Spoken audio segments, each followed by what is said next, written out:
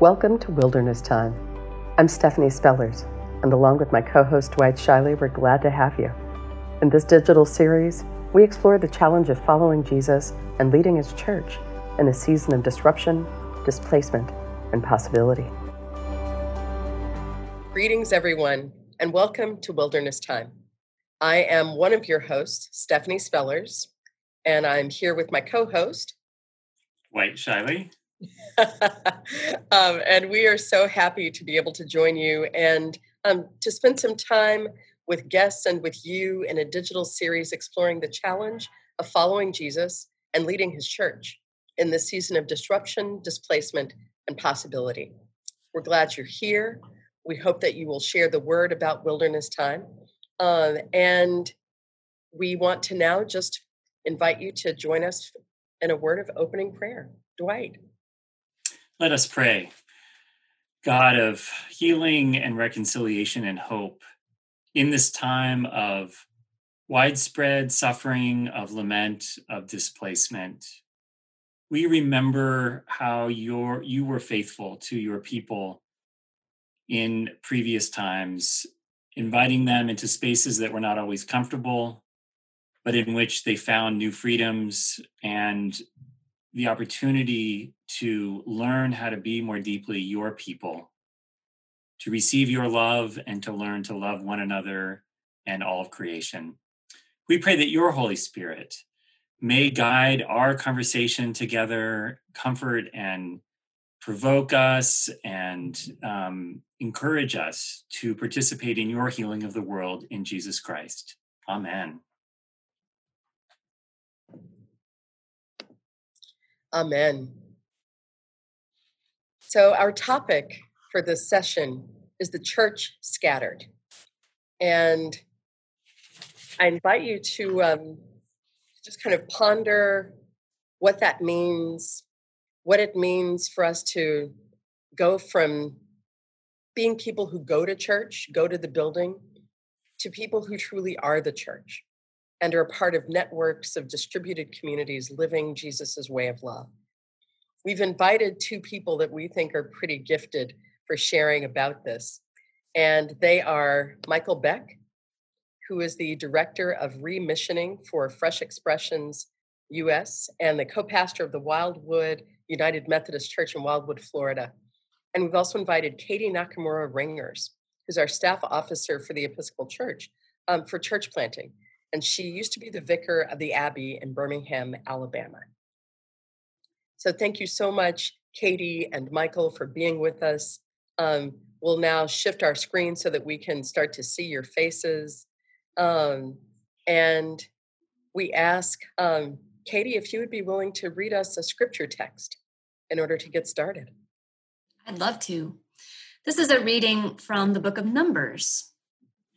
So the Lord said to Moses, "Gather for me 70 of the elders of Israel, whom you know to be the elders of the people and the officers over them. Bring them to the tent of meeting and have them take their place there with you. I will come down and talk with you there, and I will take some of the spirit that is on you and put it on them, and they shall bear the burden of the people along with you, so that you will not bear it all by yourself." So Moses went out and told the people the words of the Lord, and he gathered 70 elders of the people and placed them all around the tent. Then the Lord came down in the cloud and spoke to him, and took some of the spirit that was on him and put it on the 70 elders. And when the spirit rested upon them, they prophesied, but they did not do so again. 2 men remained in the camp, one named Eldad and the other named Medad, and the spirit rested on them, and they were among those registered, but they had not gone out to the tent, and so they prophesied in the camp. And a young man ran and told Moses, "Eldad and Medad are prophesying in the camp." And Joshua, son of Nun, the assistant of Moses, one of his chosen men, said, "My lord Moses, stop them." But Moses said to him, "Are you jealous for my sake?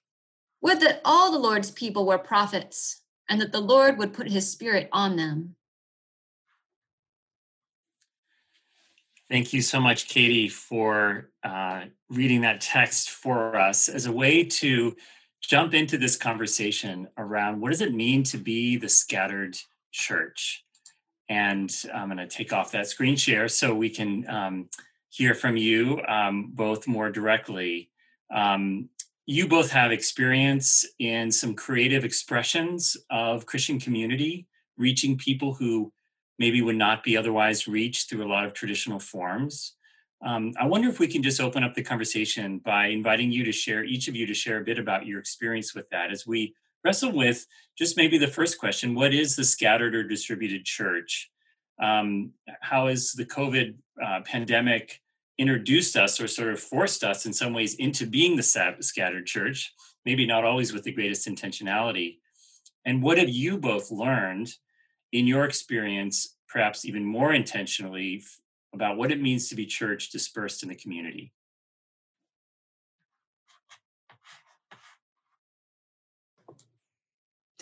So, as Canon Spellers was saying, I started a small congregation in Birmingham, Alabama called the Abbey, and I continue to worship with them most of the time if I'm not supplying elsewhere on Sunday. And when this COVID crisis hit, we have a number of members who had not been Episcopalian previously, and so they don't know what Episcopalians are supposed to do and what Episcopalians are never supposed to do alone in their own home, right?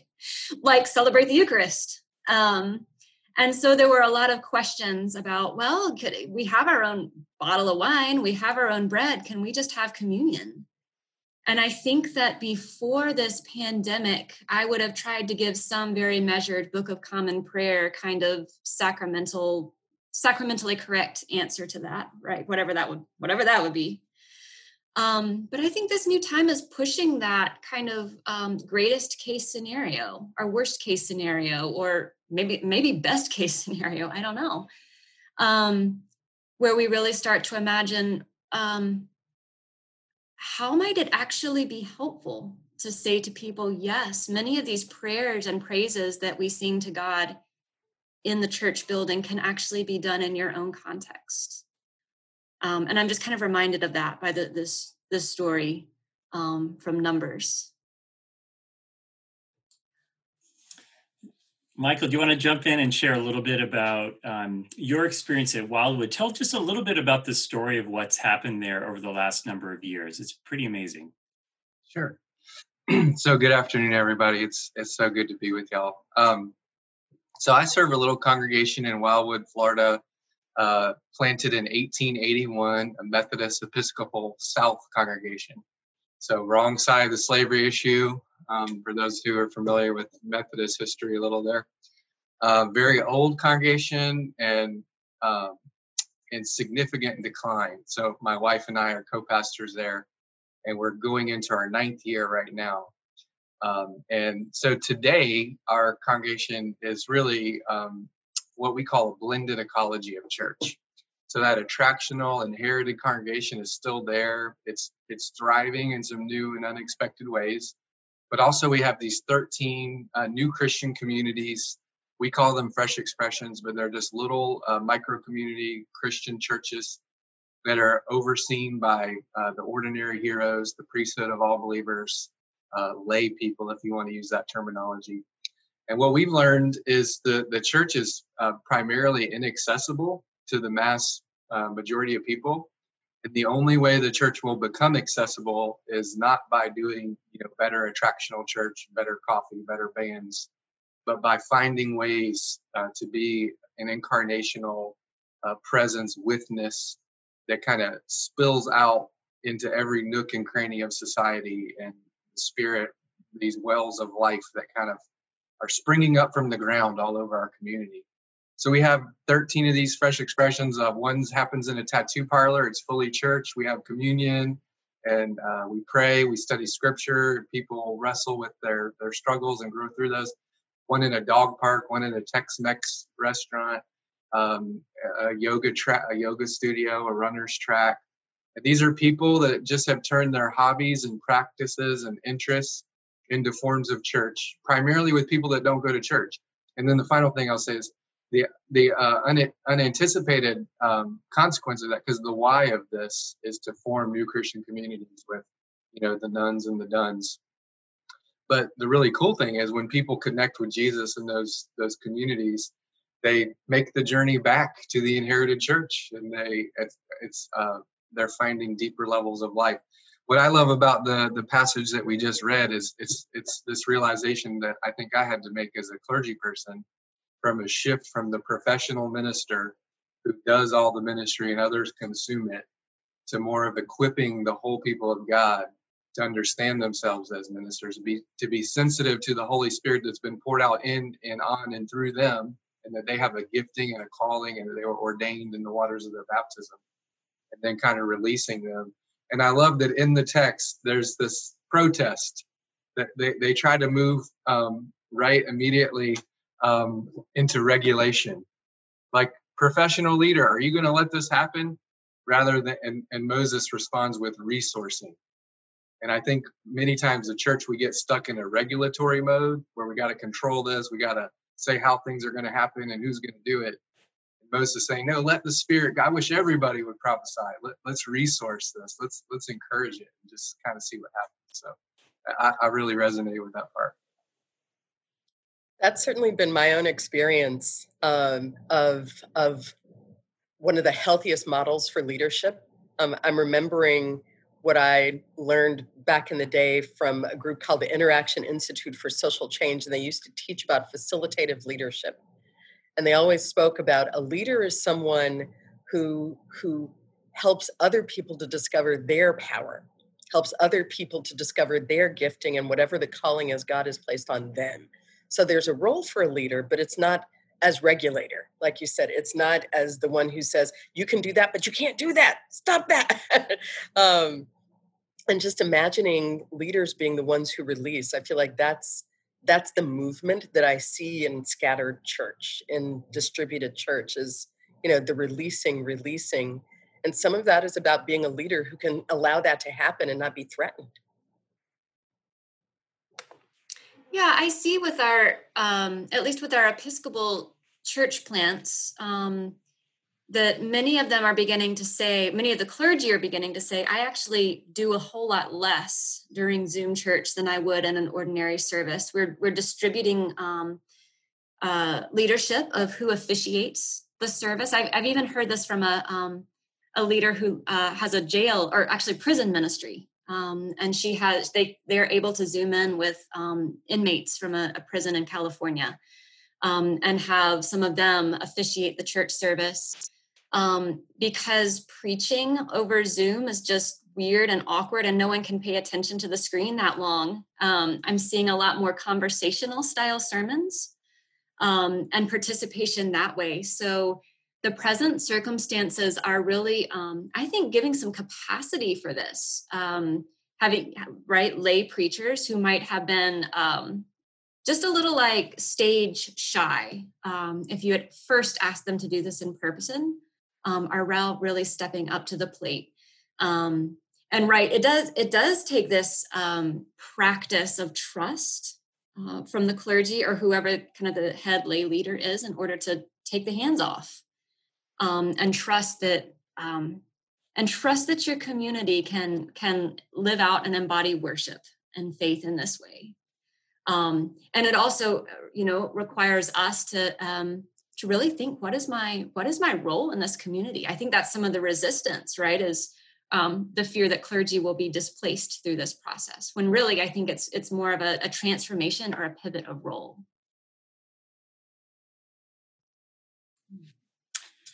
Michael, do you want to talk a little bit about those leaders who are running those fresh expressions?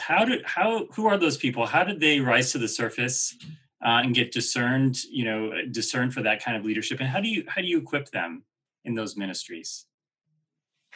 Yeah, so it's a very diverse group of people. So we have everything from teenagers who are kind of exploring, getting together with kids in a library in the town library, to 80-year-old Larry, who's gone to church his whole life, good faithful Methodist, can sing all the hymns, knows all the creeds, And the first thing he said to me was, Pastor, I'm just kind of boring. I don't do any of this stuff like you all do out in the community.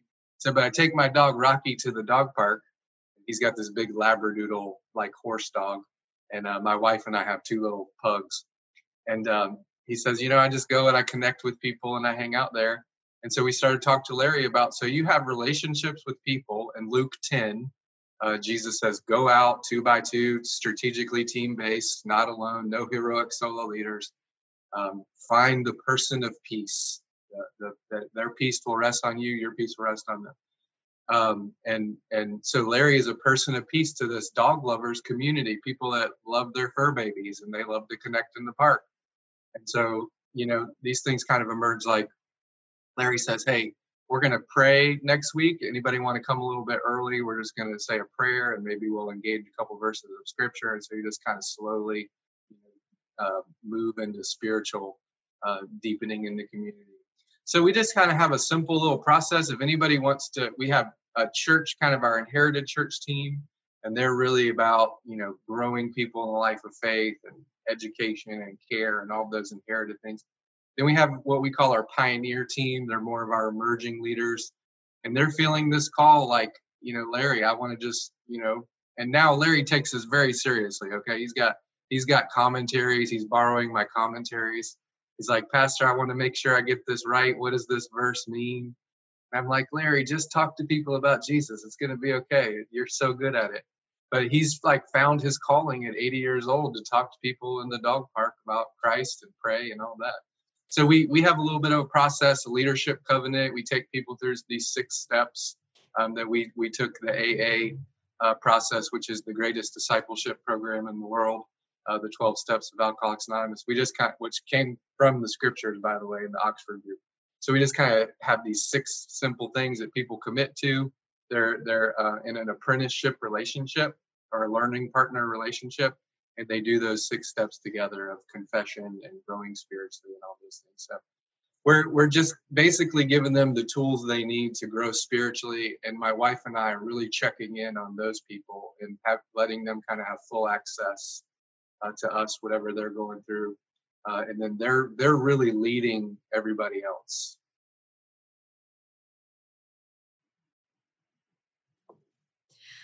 Michael, I was really just kind of latched onto something you said a few minutes ago, which was contrasting, maybe comparing and contrasting, right? An attractional model of church with maybe more of a relational, small groups and dispersed model of church. I'm just wondering if you'd say a little bit, maybe even say a little bit more about that. It's something that I think our church planters in the Episcopal Church are finding naturally that people in 2020, at least if they're starting a new community from scratch, want to be with a smaller, more intimate group of people who are trying to live life authentically together. And at the same time, until February this year, there's really been a lot of pressure from many mainline denominations to be more of this attractional model and host the programs and the perfect worship that attract people to come be there. So what's some more of your experience with that line of thinking?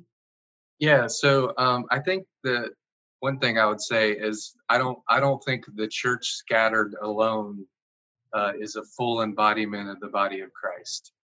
And I try to teach our people that we need a blended ecology of church, that the centered, gathered church is just as essential to the nature of the body of Christ as the scattered church. And I think that's all through the book of Acts, and particularly if you look at Acts 15, where you have the Jerusalem form of church and then the Antioch form of church. Or if you look at Romans 11, kind of my go-to passage of the church is an olive tree, and Paul tells us, God's grafting these Gentiles, these emerging scattered kind of churches into the larger tree, the organism there. And all of that is the church. And that's just faithful, biblical throughout the whole, like God is the wandering God in the wilderness moving around the tabernacle.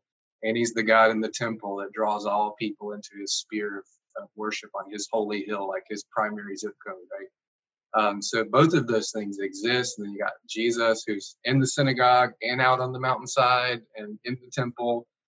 having temple tantrums, flipping over tables, and out among the people. So all of that, both andness, I think that's really important, and it can be really scary. So I'm functioning in an inherited church. It's my primary, center of my leadership. So we just try to help our folks understand that this is not leaving church as you know it behind in the rear view. It's not we're abandoning now for this new thing, but these two things actually live together and give life to each other when they both are fully released. So I think your question is good about the inherited church typically function in a more of a bounded set. So there's like a clear boundary, and you can confess the creed, and there's this behavioral kind of covenant expectation, and you're in. And these scattered forms of community really function more of a centered set. And so the community has to decide that center. For us, it's Jesus. And people can be all over the place in their orientation and where they are with that, but we're trying to moving toward the center, and there's not really that clear. So we call that a belonging before believing journey. So in a lot of these new Christian communities, Fresh Expressions, people may not even be Christian. Some are certainly not Christian, and they'll let you know that, but they're spiritual but not religious, and they're gathered. So that we're all just kind of doing life together, and there's an openness in that. And you need both. I think you need the bounded and the centered set kind of communities and functioning together. So there's some great questions in the chat around, it's wonderful if the stay-at-home orders are all lifted and people can gather in these kind of third spaces. But what if that's not the case and people are still mostly kind of at home?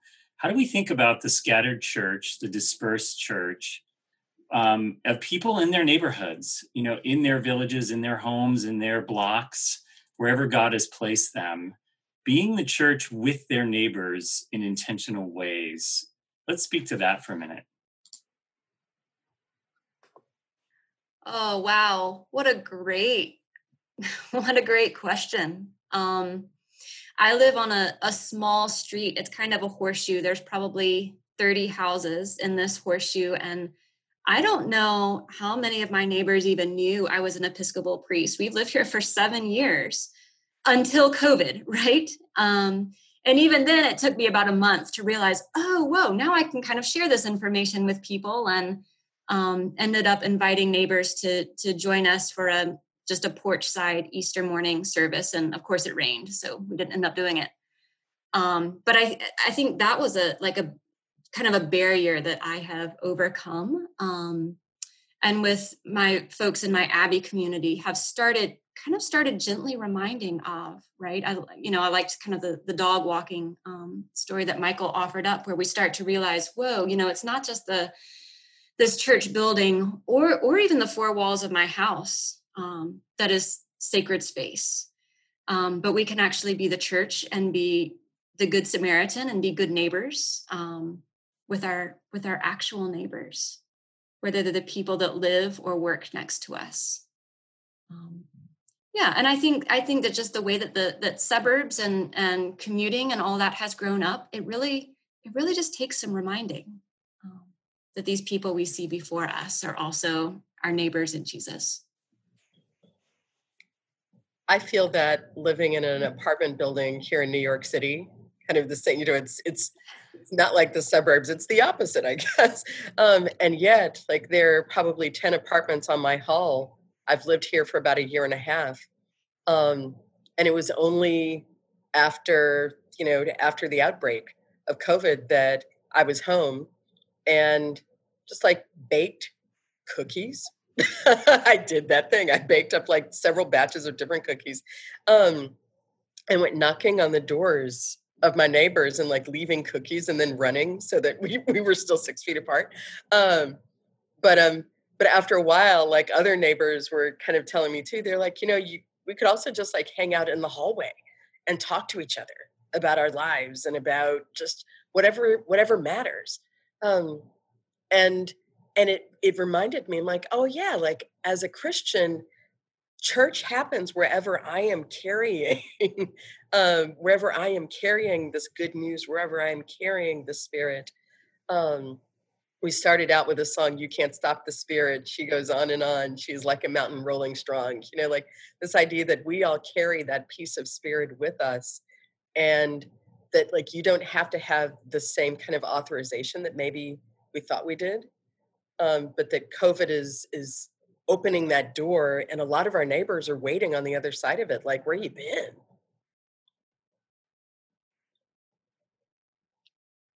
Yeah, I will just say that I've seen also the kind of dual trends that Katie and Stephanie are talking about. Of like one is a return to placefulness, like knowing your place and taking walks and going, oh look, there's actually flowers that grow here. They're daisies or whatever. And, actually being forced into a posture of placefulness, where our place, understanding all these levels of relationships that are happening there at an ecosystem level. But then this new thing that really this digital space was kind of the new thing for us, and we were kind of set up in a scattered way already going into this. So I think it was a little bit easier for us to pivot, and our teams were really used to feeling like they're to do ministry. So the question wasn't, how do we just do what we've always done, but digitally, but more like how are we going to now minister in this new space and form new Christian community in this space? So some of those obviously are highly dependent on a third place. Like we can't go in the tattoo parlor; it's closed. We can't go to Moe's Southwest Grill; it's doing takeout only right now. So our spaces, what we call those the third place from Ray Oldenburg, just gives the terminology first, second, third place. So we lost those places. So we're just now really starting to understand the power of digital space as an actual third place. And Starbucks just came out with this thing last week about reimagining and closing hundreds of their stores because they're noticing this trend of people doing more and more mobile takeout order and like digital stuff. So where their business model was built on the third place, like you come to this place and you buy a $5 cup of coffee because you get to sit in the third place. And they're understanding that's more of a concept, or that community can happen digitally.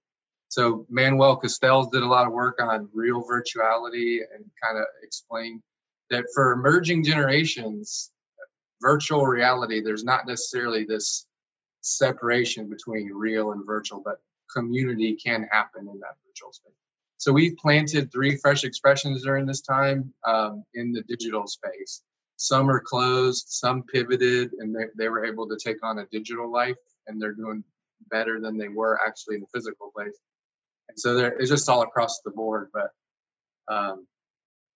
so now I think scattered church it'll never go back. It'll always be, now we have to think of the scattered modes of church as both analog and digital, and probably a hybrid of those as well.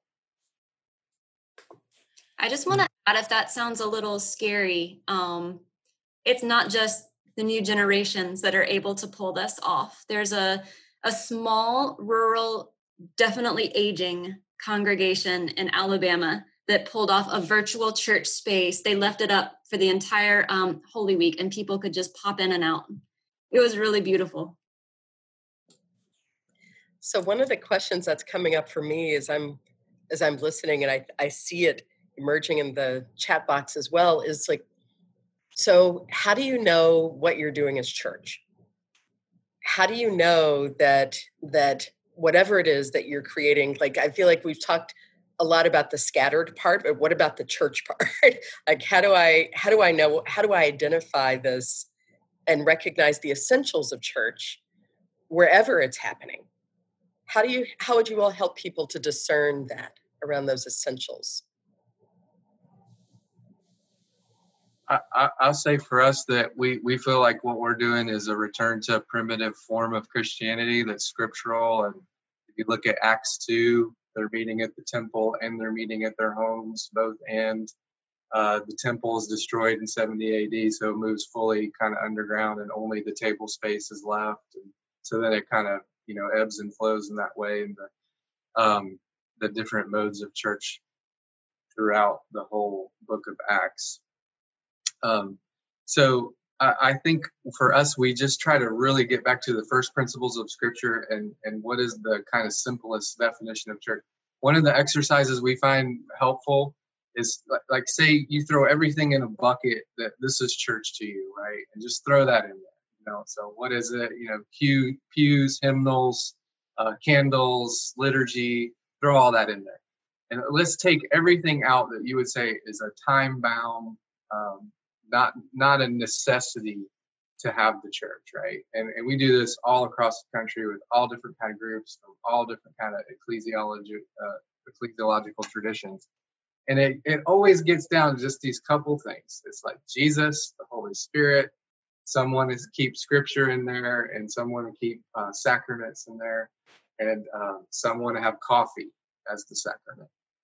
That's an essential. But so for us, we just go back to the Nicene Creed, and in that creed, there's a lot said about God the Father, quite a bit about God the Son, a little bit about God the Spirit, the wild child of the Trinity there, who she blows where she wants to go and does what she wants to do. But then the church is just 4 words. The church is one, holy, Catholic, and apostolic. And so we talk about what do these missional communities look like? Is there a oneness? So Paul gives us those 7 ones: one Lord, one baptism, one faith, one all. Is there a unity? Is there real community happening there, an inwardness? Is that holy? Are we being transformed in this interaction with a holy God? Are we taking on God's chesed, God's heart and character, and reflecting that? There's the Catholic in the sense of connected across space and time. Is this just some little cult thing happening on the edge, or is it tethered to and connected to the larger church, part of that fuller expression? And then apostolic, obviously, is the sent part. We just kind of remix that and say, is there an inward, upward, outward, and upward dimension? And that's just really simple. Anybody can kind of think it. So are we worshiping God? Are we a community? And we're just trying to strip it down to the basics. And then there's lots of room to grow into the more fully, orbed expressions. Yeah, I don't know. Oh, go ahead, Dwight. No, go ahead, Katie. Yeah. I was about to say, I don't know if I have anything useful to add to this, or if I have this figured out. But one of the ways I pose this question to myself and among church planters is, what are the instruments of communion for us right now? But actually, we could have asked this a year ago when, as we started to notice that house churches and smaller close-knit communities are really picking up steam. But what makes them in communion, in my case, with the broader community of Episcopalians, what makes them in communion, right, with the wider church? What are the instruments? For one of my friends in Texas, he has about 8 house churches going at any one time, but they've got this one very tangible, visible food truck that drives around to all of them, and that's kind of their outward sign of communion. But in other places, it's really, well, what distinguishes church? We talk about, is there a component of discipleship? Is there a component of proclaiming the good news? I wondered about this too on Zoom when our sermon time becomes more of a conversation, and I start to ask the question: what is this, just a Bible study, or is this just a griping session? And what makes this a sermon? And what I've come down to is there has to be a component here of proclaiming the good news to one another, and inviting each other to follow in the ways of Jesus.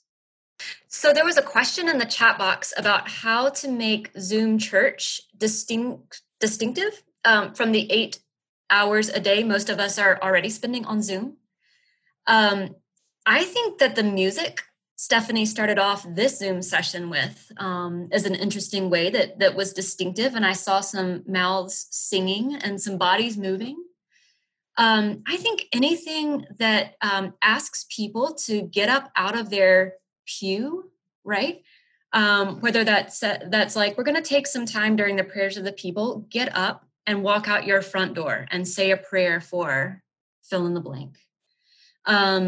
I've also seen a couple of communities mail art supplies to each of their members. So there's a community that did, they would ask their community to do, to make a collage, right, in their own time. And then they would use that Zoom church time to present the art pieces that they've made. Or a Methodist pastor who halfway through the sermon said, I want everybody to get up and go get a bowl of water. I think it might have been for holy water. But some movement and some gestures, maybe that we don't even do in typical church, can really engage and capture people's attention and make this distinctive and holy space. Yeah, and there was a couple questions about sharing your faith and how do you start talking about Jesus in the middle of a yoga group. So I wanted to clarify a couple things. One, this is not asking already exhausted clergy persons to do more. Actually, when we live into the scattered model, it's more about equipping and helping our people attune themselves to the presence of the Spirit. And we actually do a lot less work in that, from that professional minister model to the missionary pastor equipping the whole people of God. And we're not doing like a bait and switch. We're going to infiltrate the yoga group and tell people, if you died today, do you know Jesus? Do you know where you'd go? Kind of stuff. We're creating communities around relationship. So it starts with that relationship. It starts with that Jesus instructions in Luke 10, find the person of peace, and just do life with them, sit at their table, eat with them. And we're in a spiritual but not religious culture, so people are really spiritually open. And a lot of times we find people are leaning into the next thing, that they're asking spiritual questions.